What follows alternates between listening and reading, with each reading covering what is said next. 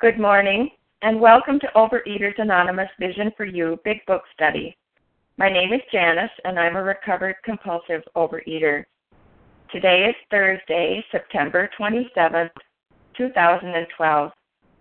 We are reading from the Big Book, and we are in More About Alcoholism, beginning on page 33 with a paragraph that begins, "Young people may be encouraged." The reference number for yesterday, which was Wednesday, September 26th, 2012, was 3069. The reference for yesterday, 3069. OA Preamble. Overeaters Anonymous is a fellowship of individuals who, through shared experience, strength, and hope, are recovering from compulsive overeating.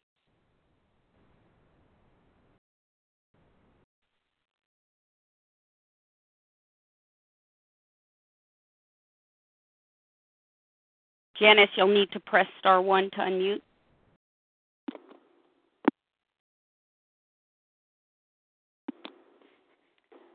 Leah, she's been dropped. Okay. We welcome everyone who wants to stop eating compulsively. There are no dues or fees for members. We are self-supporting through our own contributions, neither soliciting nor accepting outside donations. OA is not affiliated with any public or private organization, political movement, ideology, or religious doctrine. We take no position on outside issues. This meeting's primary purpose is to abstain, to recover from compulsive overeating, and to carry this message of recovery to those who still suffer. I'm back, Leah. Go right ahead. Thank you. Thank you very much. Our sole purpose. OA's fifth tradition states each group has but one primary purpose, to carry its message to the compulsive overeater who still suffers.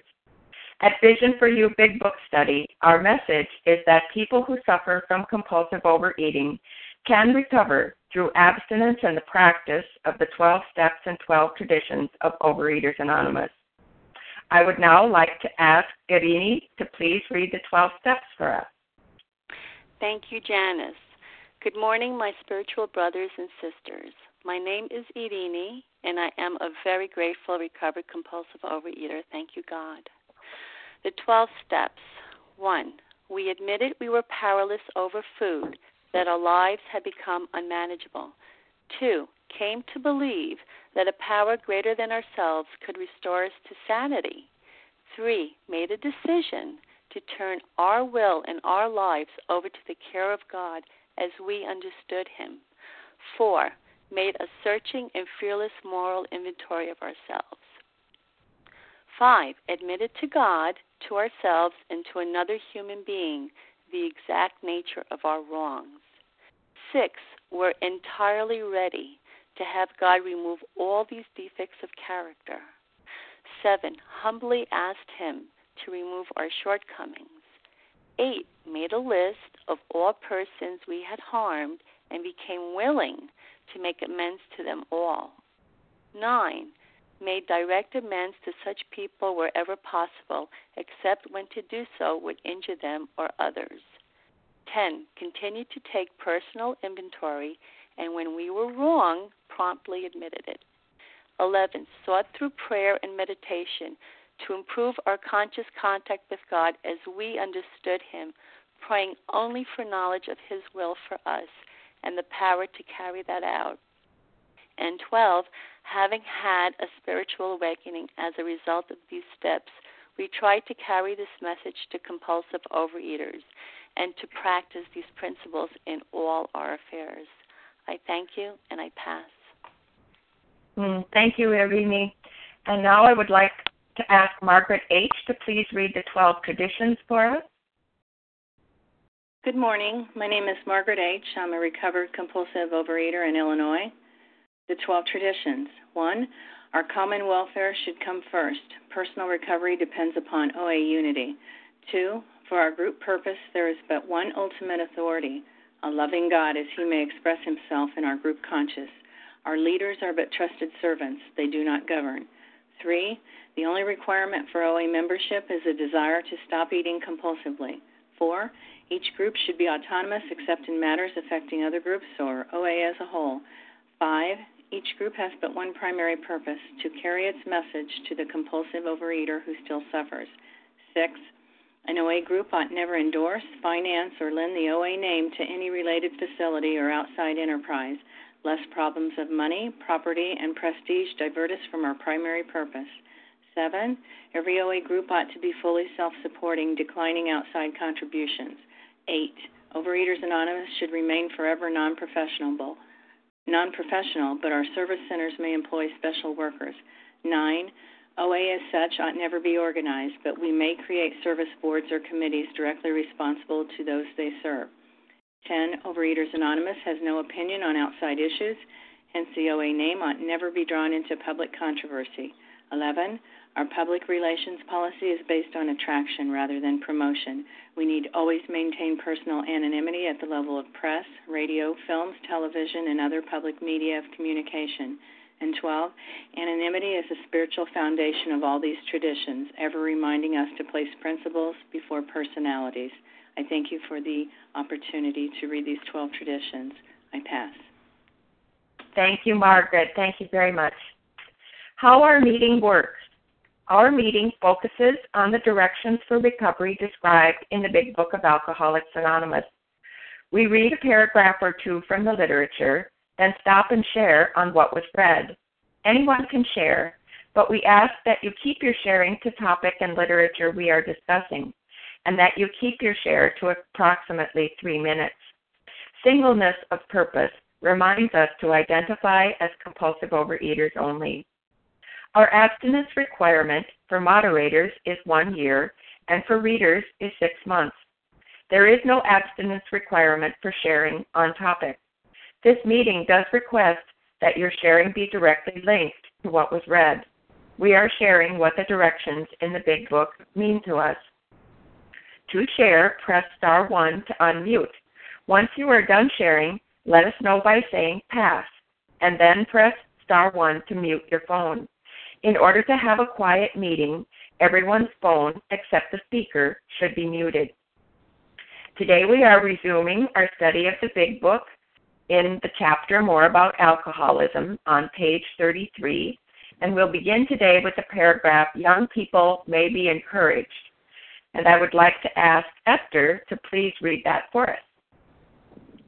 Good morning. My name is Esther, and I'm a compulsive overeater. Young people may be encouraged by this man's experience to think that they can stop, as he did, on their own willpower.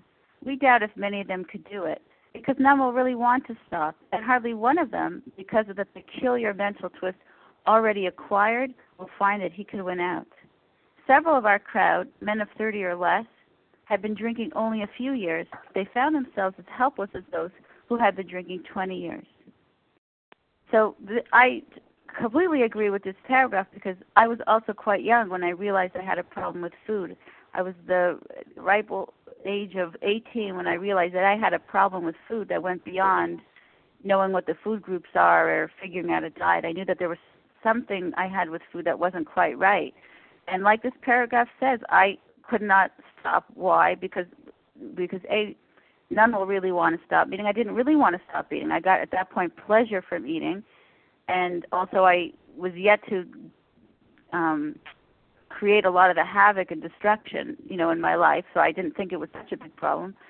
And also, because of the peculiar mental twist that they're describing here, even the times where I wanted to stop, I really couldn't stop for long, because this peculiar mental twist, which is referring to mental obsession, that always crept up. So I could put the food down for a little while, certainly not like the paragraph earlier, the man who put it down for 25 years. I couldn't even put it down for 25 days. But even when I tried to put it down, I wasn't able to keep it down because of the peculiar mental twist. So this paragraph, what it's describing, is something that I could relate to, because as a young person, I hadn't come to my knees yet, hadn't destroyed quite enough yet before I was willing to admit that I had a problem and to seek out a solution. And with that, I'll pass. Thank you. Thank you, Esther. Would anyone like to share on what was read?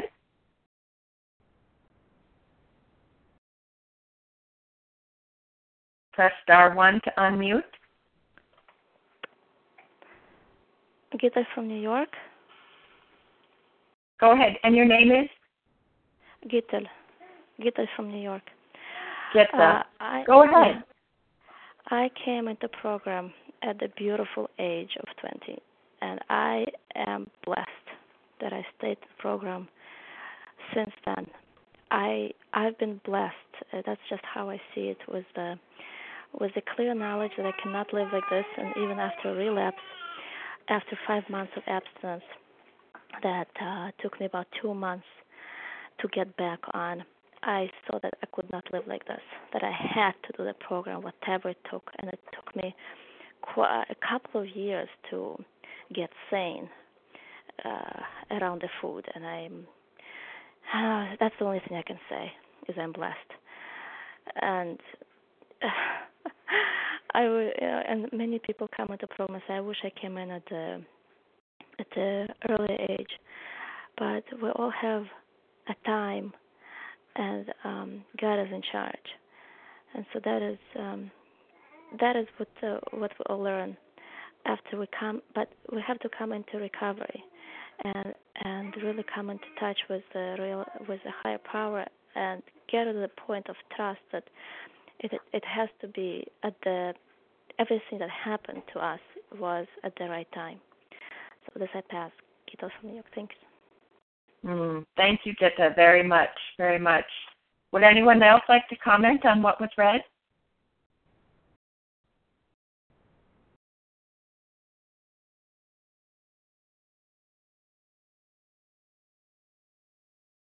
Please press star 1 to unmute. This is Katie. Go ahead, Katie.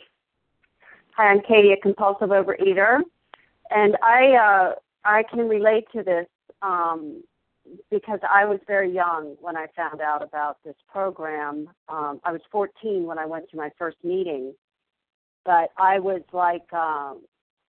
I was in this beginning part where I thought, oh, come on, who needs all that? I don't need to, I just have this little food problem. So I had to really develop that mental twist for 7 more years before I came to OA again, and then even 6 more years in the room before I was twisted enough to surrender. And so it doesn't, these numbers, these ages, we don't have to wait until we're 50 or 60 or 40 or 30 to find recovery.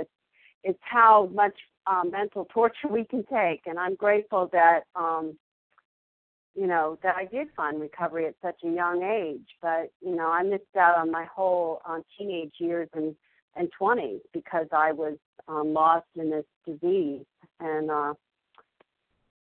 but it's finding ourselves helpless. That's what we need to do, is to realize how helpless we are, and then surrender to this program. With that, I'll pass. Thanks. Thank you, Katie. Thank you very much.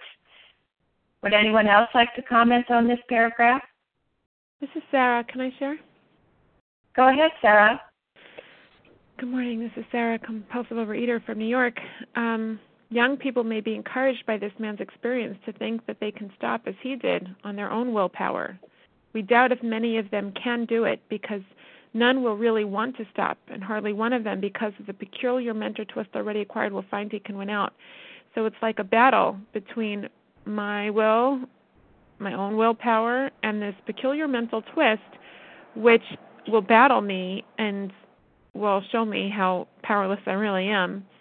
And it's that obsession of the mind that wins out eventually. And, I was, my experience in, I wanted to lose the obsession. I wanted to lose the weight. And I was in program about 11 years ago. And I wanted to be able, on my own willpower, to be able to do this. And none will really want to stop because that peculiar mental twist, that obsession of the mind, just that craving that I must have it, wins out and it won out for years until I came back in just over 5.5 years ago. And I'm so grateful that recognition, it says, if we're planning to stop drinking, there must be no reservation of any kind, nor any lurking notion that someday we will be immune to alcohol, to my binge foods. I had to concede to my innermost self that I'm a compulsive overeater, and that if I'm going to eat those foods that are going to trigger that craving and that mental obsession, I could die. This man was dead within 4 years. Within 4 years. And, that's a disease. You can have abstinence for such a long period of time, but the disease, that mental obsession that wants you dead, or suffering in a deep way, is growing. And unless I pick up every single day and work the spiritual solution and the spiritual toolkit that's before me, and I recognize on the deepest level that I'm not like other men. I lost my legs. This is my reality, and unless I accept that reality on such a deep level, I may think I want to stop, but my own willpower is not powerful enough to allow me to really stop. I may want to stop on some level, but the obsession is so great that I don't really want to stop. I want to be like other men. I want to be normal, and I have to recognize that my mind is not normal. It's not normal like the average person, and I have to recognize this on such a deep level in order to pick up the rest of the spiritual toolkit of those steps and do them and live them and have real recovery and win out. And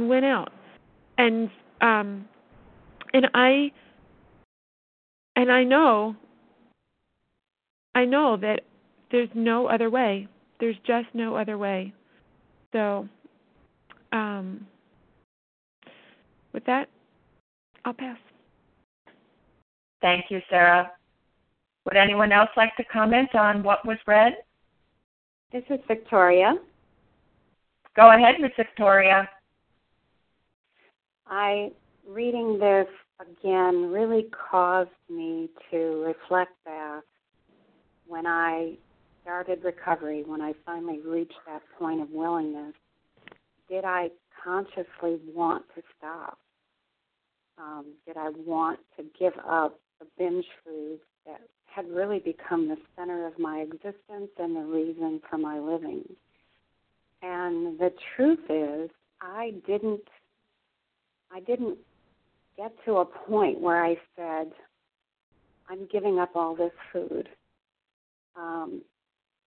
The only thing in life that matters to me more than anything else, which the food did.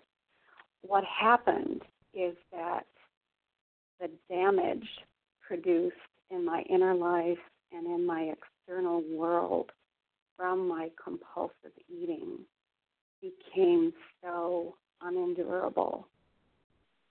The torture, the demoralization, the absolute despair, it felt like walking through a battlefield because I was at war with everything and everyone, and most of all myself.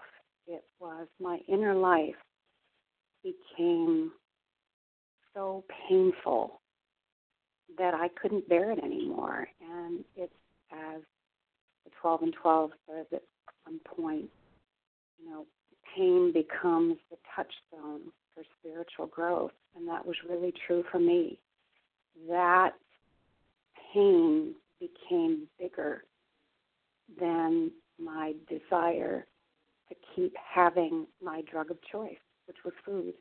The pain got bigger than the desire for the food. And that's when I was really ready to stop, to put it down, and to reach for a higher power. And I believe it was at that moment of reaching for the higher power that I found a way out of this crazy thinking, the mental obsession that held me hostage.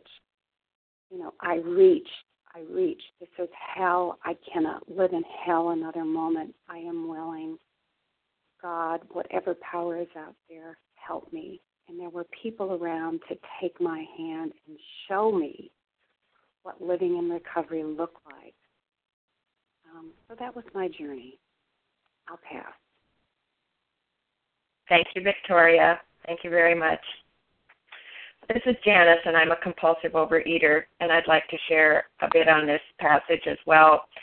Here we're talking about young people coming in and what these first recovered alcoholics saw about those young people coming in. And it says that young people may be encouraged by this man's experience to think that they can stop, as he did, on their own willpower. But we doubt if many of them can do it for two reasons. First, because none of them will really want to stop, and two, because of the peculiar mental twist already acquired that will make them unable to stop. And that idea, that lurking notion that someday we'll be immune, that we'll be able to resist, that we'll be safe from the mental obsession and the physical allergy, that's the delusion that had to be smashed in me. And when a young person comes in, they saw perhaps they hadn't had enough consequences yet to make them really want to stop. Maybe they hadn't gone quite as far down as they saw other people, and so they were not quite sure if they'd gone down far enough to have to stop. But the peculiar mental twist already acquired ensured that they would not be able to stop.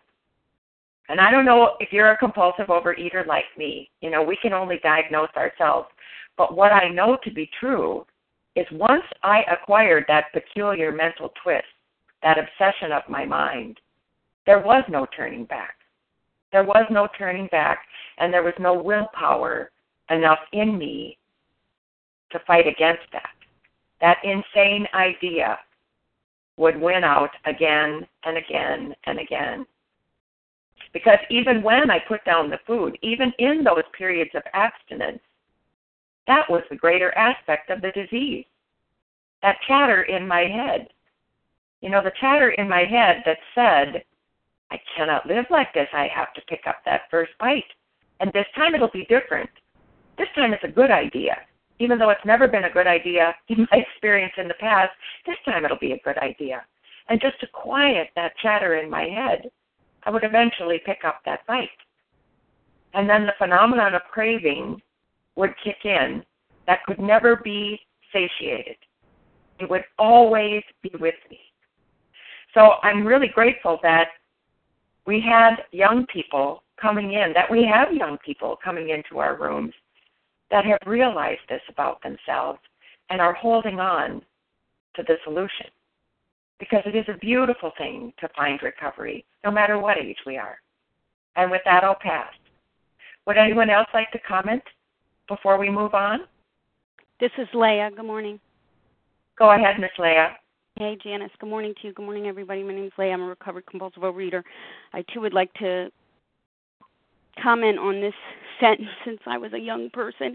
It says, we doubt if many of them can do it because none will really want to stop, and hardly one of them, because of the peculiar mental twist already acquired, will find he can win out.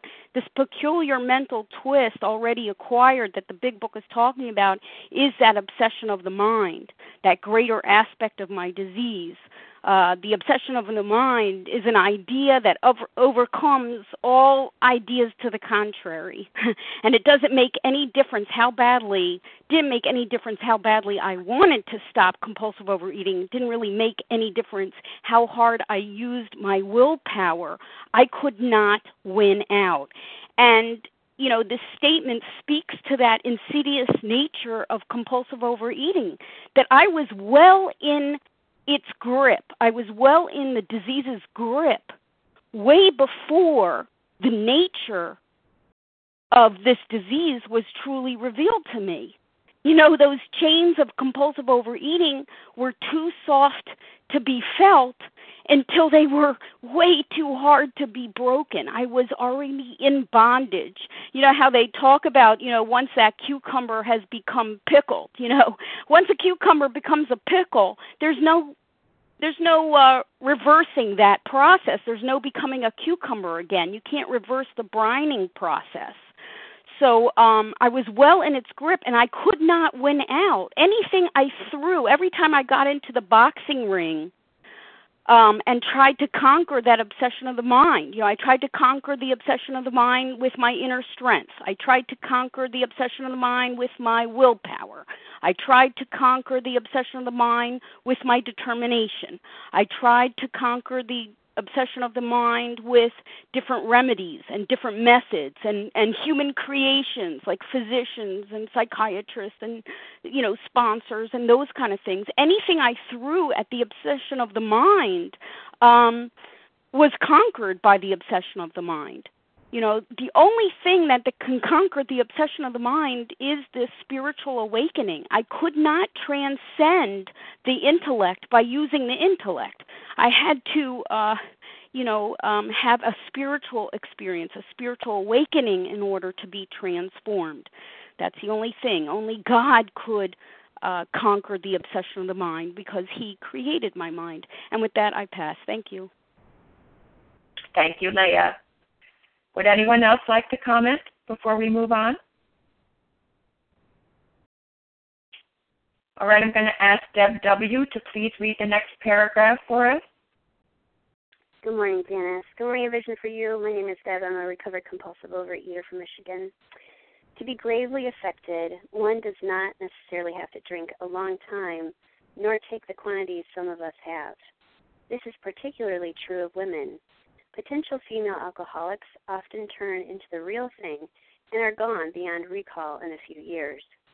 Certain drinkers who would be greatly insulted if called alcoholics are astonished at their inability to stop. We who are familiar with the symptoms see large numbers of potential alcoholics among young people everywhere, but try and get them to see it.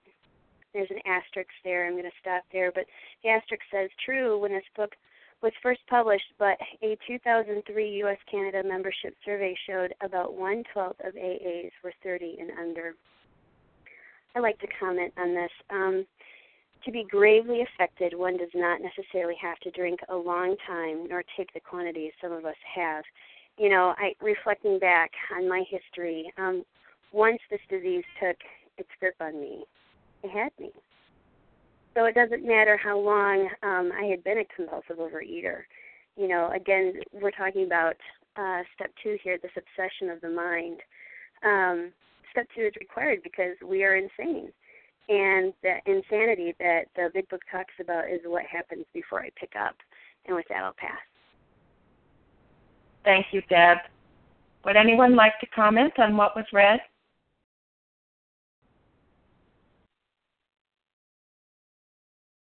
Press star 1 to unmute.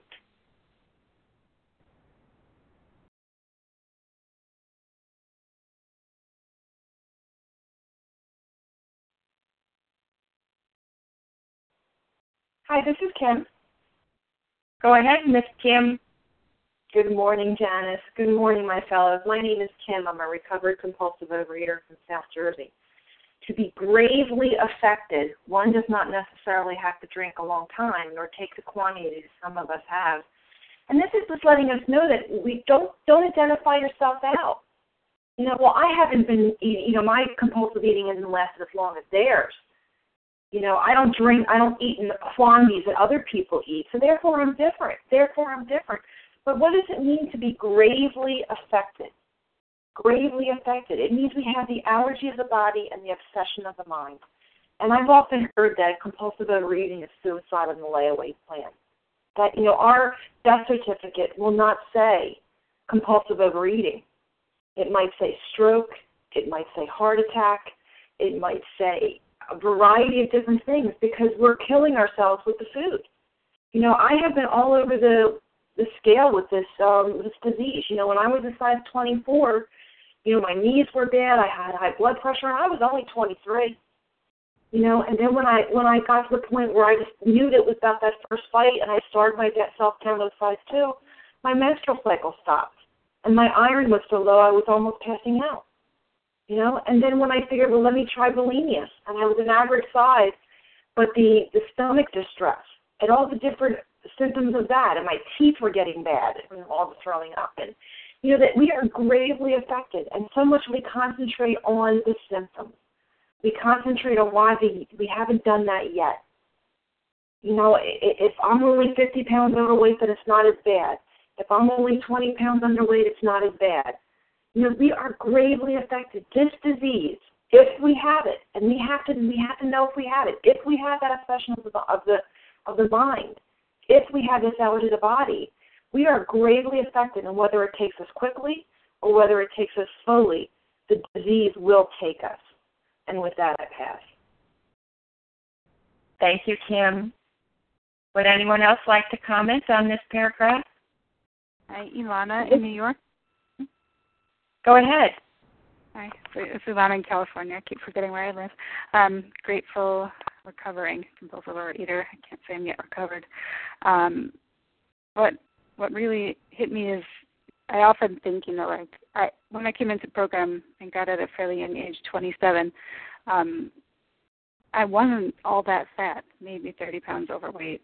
Size 12 was probably the biggest I got, but it didn't matter the size, and it didn't matter the age, it didn't matter how long and to what depths I ate. I was crazy, and I was definitely gravely affected. And, for me, gravely affected also, for sure, it was the allergy of the mind obsession, or the allergy of the body obsession of the mind. It was also the fact that I was so busy eating the food because I couldn't stop for a second, especially in the car, one of my favorite places to eat, where I was alone and nobody could see me having to get that thing that I just bought and almost getting into a car crash. That's pretty grave. I hadn't gotten to the point yet where I was diabetic or had blood pressure or any of those things. Because I was pretty young, but I was doing really insane things. And I think I can remember at the age of 11, maybe even, 11 was the first time I really remember not being able to stop, saying I'm only going to take a little bit and then I'm going to put it back. And then going back, and then going back again and going back again until it was all gone. 11. I was pretty young. Thinking about all the times in high school and everything, and going back for more, and then going back for something else, and something else, and something else is going to be the thing that's going to finally fill me up, and then I won't have to eat anymore. And I have absolutely no idea what was wrong with me, and thinking it was a weight issue, not really getting that the kind of behaviors I was doing were pretty crazy, and wanting to take a spoon and dig the fat out of my body. That was my best thinking. I obviously didn't do that, but trying to be bulimic and not being able to, trying to exercise a lot, but never really having the discipline to keep that up long term, and just the insanity at such a young age that this disease brought me to, and how grateful I am, even hearing about the solution maybe 2 or 3 years before I came in, but I guess the previous paragraph said, not ready, not willing, not able to hear it. I'm grateful that I did come in so young and, pray one day at a time to stay here. And I'm very early in the morning in California time. I often don't listen to this meeting recorded, but it's nice to be here in person, and thank you for letting me share. I'll pass with that. Thank you, Ilana. Would anyone else like to comment on this paragraph? This is Paula Mashia. Go ahead, Ms. Paula. Thank you, and thank you for your service yet again. I'm going to go to this line. Oh, I fit so well in this line. Certain drinkers, may I say right here, I was one, who would be greatly insulted. Oh, my God, if called alcoholics. I tell you, now, to insult is an unkind or rude remark. How could anybody suggest or think that I could be an alcoholic? Now, just like I look like one, I act like one, my moods are up and down, which match my weight. Why would you ever think that? And why would I ever think not? They're the mental twist, the insanity. I mean, I was actually insulted. Like, what are they thinking? What was I thinking? You know what I was thinking. Are astonished. Now, this is another word. Look at that, dear. Utterly insulted. Wait a minute. Are astonished at their inability to stop. Even with that. Even with that. Well, no, that's not me. But yet, how can this be day after day? The inability.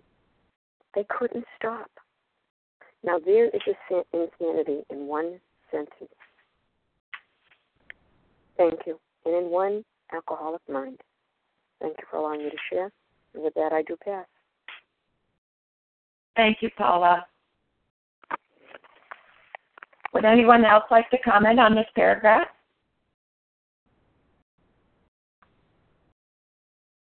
Well, this is Janice, and I'd like to say something about this paragraph as well.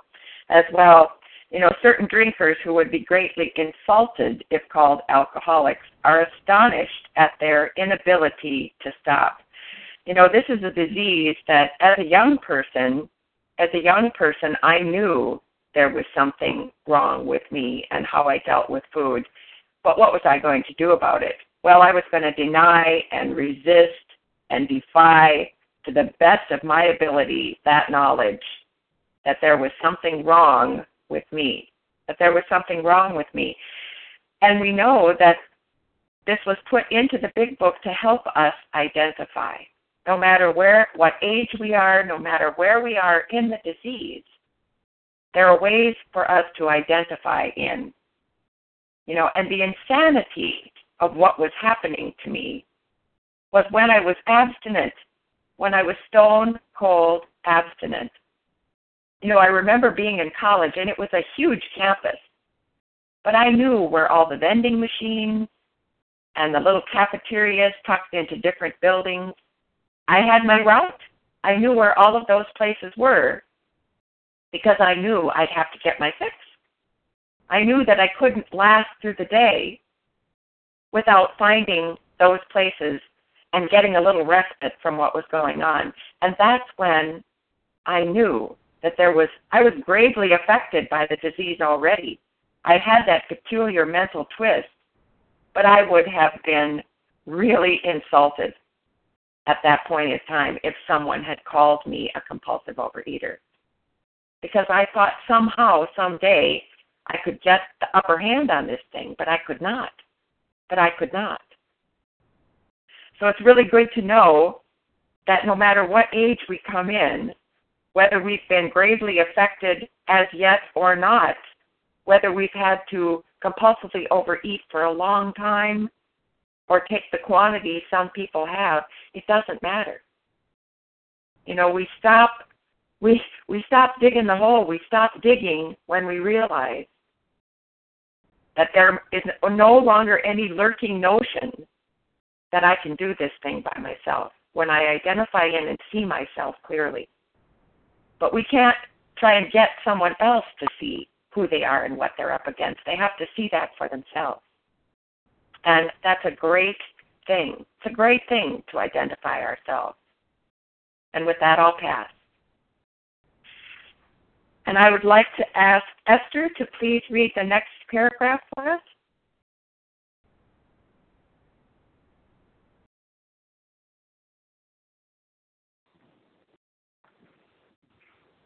Oh, I'm sorry. Have we done Katie yet? I think it's Katie. As we look back. Yes, it is. Thank you, Katie. Thank you. This is Katie. Okay, I'm Katie, a compulsive overeater. As we look back, we feel we had gone on drinking many years beyond the point where we could quit on our willpower. If anyone questions whether he has entered this dangerous area, let him try leaving liquor alone for 1 year. If he is a real alcoholic and very far advanced, there is scant chance of success. In the early days of our drinking, we occasionally remained sober for a year or more, becoming serious drinkers again later.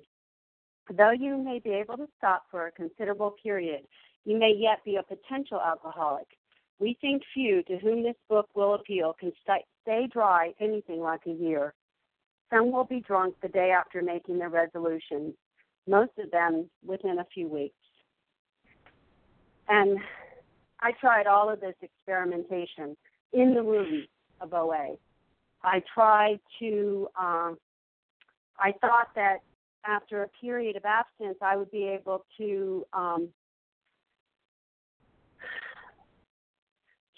eat, and then with all the knowledge I had about the program, when I decided that I really do want to be abstinent, so let me get abstinent again because I'm so smart and I know all this stuff, and then I couldn't even make it till 10 o'clock in the morning. So this is showing us the progressive nature of the disease. And I mean, I don't think that there was ever a time for me that I could stay away for a year. Or this part where it talks about our own willpower. I mean, I guess I did have some semblance of willpower because I would lose weight, and diet did work for, a while. But the progression of my disease was that diet stopped working, and nothing worked. The mental twist took over. My best thoughts, my best efforts got me to 190 plus pounds. My best thinking, all the knowledge and all the information I had was not enough. I had this mental twist and this spiritual sickness that progressed and progressed and progressed. And I can't imagine where it would be today if I were to pick up the food. And I trust and believe this is a progressive disease, and that if I were to pick up the food today, it would be exponentially worse than it was 25 years ago when I surrendered to this program. So I'm grateful for that memory, to remember what it was like to be unable to get up in the morning and say, I'm not doing that again. And by 10 o'clock, be banging my hand on the counter saying, what am I doing? What am I doing? I can't stop. So I'm very grateful that we're all here and we don't have to keep living that lie that tells us that today will be different, that I will have the willpower, that I will somehow lick this thing, because I can't. And with that, I'll pass. Thank you, Katie. Would anyone else like to comment on this paragraph? This is Paula. Go ahead, Kim, and then Paula. Thanks, Janice. We think few to whom this book will appeal can stay dry anything like a year. Some will be drunk the day after making the resolutions, most of them within a few weeks. So what is this testing? On page 30, they told us to go back into our kitchens and try to eat and stop abruptly, which was testing the allergy of the body. What they're saying now is test the obsession of the mind. Let's say you can put down the food for a period of time. The allergy isn't being triggered. But is that mental obsession there? Is that mental obsession there that's going to tell you to go back to the food, back to the food, back to the food? So they're saying here, to whom this book will appeal. If you don't have this problem and you read Bill's story, it's a very interesting story about a stockbroker for the 1930s. But if you have this problem, you're going to see the progression of that disease, and you're going to be like, oh, I ate like that. Oh, I remember that feeling. I remember the hopelessness and the desperation. So this book is going to appeal for those of us who have this problem. And someone will be drunk the day after making the resolutions. And that's because this disease is progressive. So maybe when we were younger, we could stay dry. And it's not saying recovered, it's saying dry. Maybe we could stay dry for a long period of time. You wanted to go to the prom in high school and you could lose some weight. You wanted to be thin for your college graduation. You wanted to be thin for your wedding and maybe your high school reunion. And you could stay dry for periods. But as this disease progresses and as that mental twist gets stronger and stronger and stronger, we're not going to be able to keep the resolutions we did before. But we keep thinking, well, I could do it before. Maybe I can do it again. So this is talking about the greater aspect of our disease. This is testing that greater aspect. We tested in the kitchen. We tried to eat and stop abruptly, and we couldn't. And now they're saying, test this mental obsession. And if you have this mental obsession and this book appeals to you because I drank like that, I ate like that, I want what you have, then start applying these principles. Take the hand of a recovered compulsive overeater and walk through these steps so that you no longer have to eat, and the miracle is you will no longer want to eat. And with that, I pass. Thank you, Kim. Paula? Thank you. This would be Paula, recovered compulsive overeater. I'm going to go right to that top line in those top 4 words. And it says, as we look back. And what does it go on to say? And I'd like to say from the top, but really we're talking about reaching the bottom here. And it says, as we look back, we feel we have gone on drinking many years beyond the point where we could quit on our own willpower. But I love this line. If anyone questions, still, you think they would put that for no reason? They put that because people are still questioning. I was still questioning whether he has entered this dangerous area. Honey, you're treading on thin ice here. Lord knows it's going to break through at any time. Then it even gives you some example. Let him try.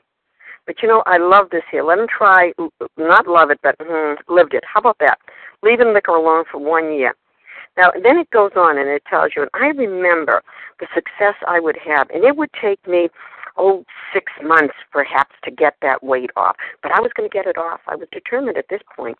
And like it said, for a long time, for me, 6 months was an extremely long time, and I get the weight off. But then what does it say after that? For a considerable period, and then it turns around and it was a considerable period. For me, wow, I will say. But that part, some will be drunk the day after making their resolutions, but more than drunk. That 6 month period to get where I wanted to be, it would take days to get where I was, as I look back. Thank you for allowing me to share. And with that, I do pass. Thank you, Paula. Would anyone else like to comment on this paragraph? This is Sarah. Can I share? Go ahead, Sarah. We think few to whom this book will appeal can stay dry anything like a year. Some will be drunk the day after making their resolutions, some of them within a few weeks. I noticed that when we can't keep our word, we call it a resolution. And when we do, we call it a decision. And it says it in the doctor's opinion.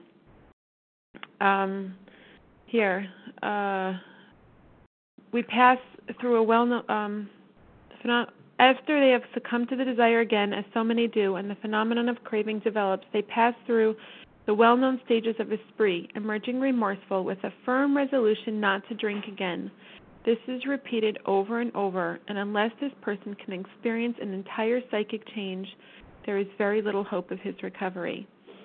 I've made so many resolutions in my life, and when I went through the steps, my sponsor had me make a list of, for step 2, of all of the things that I'm powerless over. Was step 1 was not just food, but all the bedevilments, the relationships, the money, all the things that were driving me to the food that was just a symptom, and how they were making my life insane.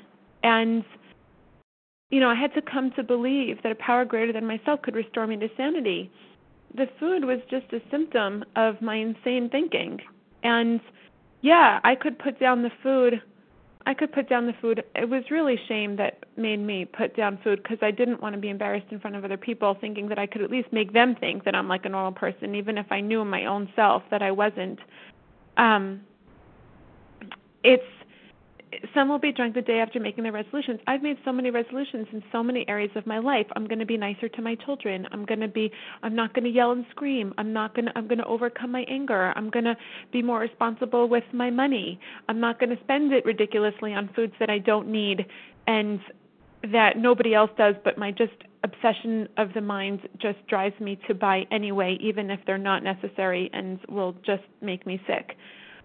all of those things needed to have, I needed to make a decision to turn my will and my life over to the care of God as I understand Him. And because on my own power, it's just, it doesn't happen. It doesn't happen. It's a resolution year after year, New Year's, Thanksgiving, Rosh Hashanah, the New Year, and all the different times of the year where I'm making new resolutions, or my guilt, the next day, tomorrow's another day, and next week, next week is another week. It doesn't happen. It doesn't happen unless you pick up the spiritual toolkit and you trust and you reconcile that without a higher power, life is insane. So with that, I'll pass. Thank you, Sarah. Thank you very much. Would anyone else like to comment on this paragraph? Hi, this is Catherine. I'd just like to know what page are you reading from? We are on page 34, the first full paragraph at the top of the page. Sure. Would anyone else like to comment on this paragraph? Yes, this is Catherine. Go ahead, Catherine. Yes, thank you. Yes, this is Catherine, recovered compulsive overeater from Massachusetts. And I was struck by that sentence. Some will be drunk the day after making their resolutions, most of them within a few weeks. And I'm sort of reflecting back on the back of the book. We have the spiritual experience, the spiritual awakening. And, there may be some confusion because some people believe you have that spiritual experience where all of a sudden you're struck abstinent. And for the majority of us, it doesn't happen that way. It's an awakening. It's a day-by-day process. It's turning our thoughts and turning our life and will over to the care of God is important, and realizing that turning our life over, turning our actions over to God is a one-time commitment. But daily we need to recommit our will, our thoughts, our mind. Every day we need to work with our mind and make a daily recommitment and pray to God for His blessings and assistance, and to work the steps, taking action. And on that I pass. Thank you. Let me share. Thank you, Catherine. Thank you very much. Would anyone else like to comment on this paragraph? This is Leah. Go ahead, Ms. Leah. Thank you. My name is Leah, and I'm a real compulsive overeater.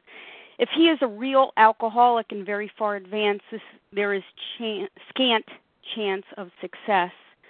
They suggest here, this is a self-diagnosis for the obsession of the mind. They're suggesting here, if anyone questions whether he has entered this dangerous area, let him try leaving liquor alone for 1 year. It was mentioned that some of us couldn't even do that for a year or a month or even a week as our disease progressed, because eliminating my binge foods was merely a physical exercise, eliminating one's binge foods. I did that hundreds of times. I stopped hundreds of times. The question for a real compulsive overeater like me was, how do you stay stopped? My real problem, yes, I have an allergy of the body, that's true. I knew I was allergic to certain foods, and I should be able to not eat them. But that wasn't the greater aspect of my disease. My worst problem is a mental problem. My problem is that I had a mind that told me to go back to eat those binge foods even though I had been away from them for a period of time. And that is the mental obsession, and that's what's being taught here, the mental obsession, that merely eliminating alcohol was not enough for a real alcoholic, due to this strange mental twist that has been acquired. And what the steps do are take away that mental obsession and substitute for that mental obsession a spiritual awakening, a personality change sufficient to bring about recovery. That sense of harmony and unity with life that allows us to become sane again. And we no longer have that mental obsession because it's been expelled, it's been driven out, We no longer have that mental obsession that says to us, you can pick it up now. you can have that first bite. So that's what is being taught here, is that, being dry or being abstinent is merely physical. What the Big Book teaches is that we have a spiritual malady. I cannot transcend my intellect using my intellect. My intellect has to be fired, and it has to be replaced by a different guide, and that guide is submission to God. And only when my intellect and my ego was dethroned through the process of these action steps could God rule in my life. And with that, I pass. Thank you. Thank you, Leah. Thank you very much. Well, I think we will close here at this point in our reading. And I thank you to everyone who shared, to Irini and Margaret and Esther and Deb W. and Katie for being on my team this morning. And we will now close with the reading from the Big Book on page 164, followed by the Serenity Prayer. Deb W., would you please read that for us? I'm sorry, it's Esther. Our book is meant to be suggestive only. We realize we know only a little. God will constantly disclose more to you and to us. Ask Him in your morning meditation what you can do each day for the man who is still sick. The answers will come if your own house is in order. But obviously, you cannot transmit something you haven't got. See to it that your relationship with Him is right, and great events will come to pass for you and countless others. This is the great fact for us. Abandon yourself to God as you understand God. Admit your faults to Him and to your fellows. Clear away the wreckage of your past. Give freely of what you find and join us. We shall be with you in the fellowship of the Spirit, and you will surely meet some of us as you trudge the road of happy destiny. May God bless you and keep you until then.